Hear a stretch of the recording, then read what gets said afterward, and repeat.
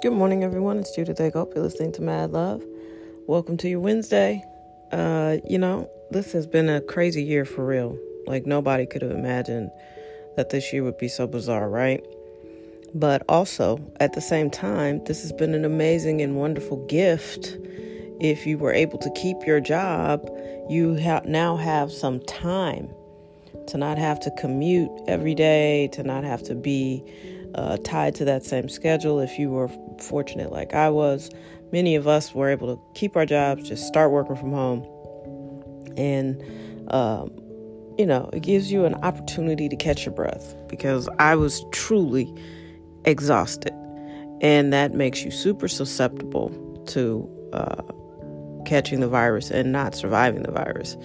So, part of what you have to do when you start talking about your health is to reduce your stress, because stress just destroys your immune system. And you don't have to have a bunch of underlying conditions to be stressed out and not have good immunity. I've seen some horror stories, what COVID has done unexpectedly to people who didn't have health problems. And I've seen people be glib, like, well, you're not going to die from it because, the death rate is low and blah, blah, blah, blah. You just don't know. It's a case-by-case basis, which is how I live my life. I don't deal with people or any social issue. I don't deal with anything on a broad, general basis. I deal with it on a case by case. This is how I experience this person or this situation personally. And I draw my conclusions from that. I'm not a big group thinker.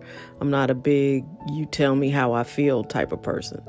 So, common sense says you don't want to get a virus and risk not recovering. You'll be the one that thought, it's not a big deal, and you will be in the hospital for 6 months. You just don't know. So don't risk it. Be smart. And you should always be washing your hands, because you don't want the common cold either. We have a lot to do. We have a lot to accomplish. Please be smart. Use your brains. And don't let things get weaponized and politicized so that you don't make certain moves. You know what I mean? Like, it's okay to disconnect and not know every single fact there is to know about COVID. Just know that it's killed some people, which means it could kill you too. So do everything you can to not get it. It's not that deep. You don't even have to be like super analytical. That's it. Don't get it. And if you can not get it by washing your hands and staying distant from people and wearing a mask, do that. Clearly our way isn't working. Americans are so spoiled and rotten. And I think leading the charge are men, because they're constantly never wearing masks. And they're the ones that are constantly in denial that it's even existing or it's not that bad. I rarely see a woman going in on how, unless she's supporting her man, how not deadly the virus is. That's mostly men in their domain. Get out there and get it and see what happens. But you don't have to do that. You don't have to be pressured by anybody. Just use your brain. If it feels right to not get sick, then do that. And I'm telling you, it's hard to recover when you really, really get sick. It takes your body a multitude of months to really heal. And you may not ever fully heal. They don't know. We won't know for years what the real damage and toll of this virus is having on us. I've heard stuff from it changes your brain. You may have brain lesions afterwards. Your lungs are scarred. You may not ever breathe again, which makes you susceptible to like COPD. I mean, come on. Don't even put yourself through all of that. Doesn't make any sense. Which leads me to the bigger picture question. Would the world look different if people felt better about who they were individually? Would there be as much domestic violence if women felt strong enough to leave or had financial means to leave, which has nothing to do with how they feel about themselves, I guess. But, a lot of women psychologically won't leave. And this has been a hard time to shelter in place with people who are violent. Staying at home hasn't been great for everybody. If you don't have a safe, secure environment, this is not where you want to be. So, how much of the way the world is going is because people just don't believe they deserve better. You know, like if black men knew how beautiful they were, would they shoot and kill each other nonstop? You know, and people say, what are you talking about? I'm talking about, you know, the specimen that is a black man is an attractive thing. They're beautiful. And I think this whole not having a dad or growing up in an unstable community or this gang life situation where that's the only structure you ever really see, that's the only really group you feel like you can become a part of to survive, you know, but that mission of that group is to go shoot other people in other colors that look like them. They just are in a different gang. They're just made somehow to believe that that group is the enemy. And what if we just refuse to believe stuff like that? What if black men just decided, you know what? We're awesome. We love each other. I think that dude over there, while I don't agree with everything he says, I have no desire to kill that dude. You know, like, it sounds simple because it is. What if they just changed their minds? What if we just really decided that Black lives matter to black people? All black lives matter to all black people. I think that would help go a long way in healing our society. And that's not to diminish any other movement. That's not to belittle all, you know, Black Lives Matter. It's not to belittle anything that everybody else is doing right now.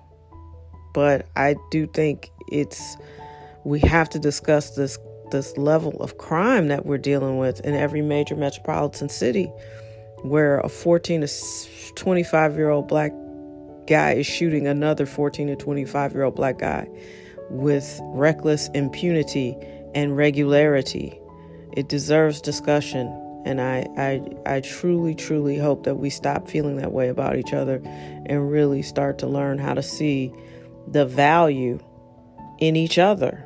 Before we can expect that from other people, we definitely need to have that expectation amongst ourselves. And that's just the way I feel about that. Got a little heavier than I was intending on this Wednesday.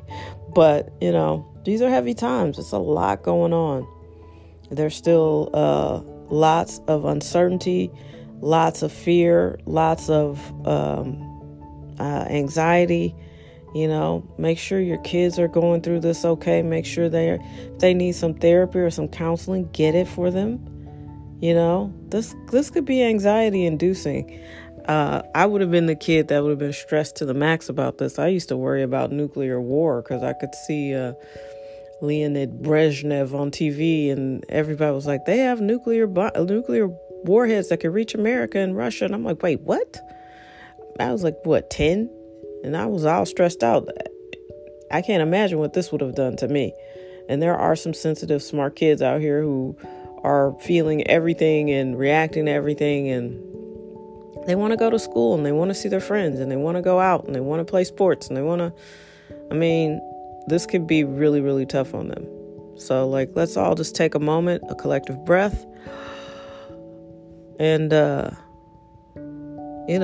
maybe it's time to start meditating on a regular basis. I do. And I think everybody should. And, we're going to get through it, but not before the end of this year. So stay strong, stay smart, stay focused, and we'll get through it together.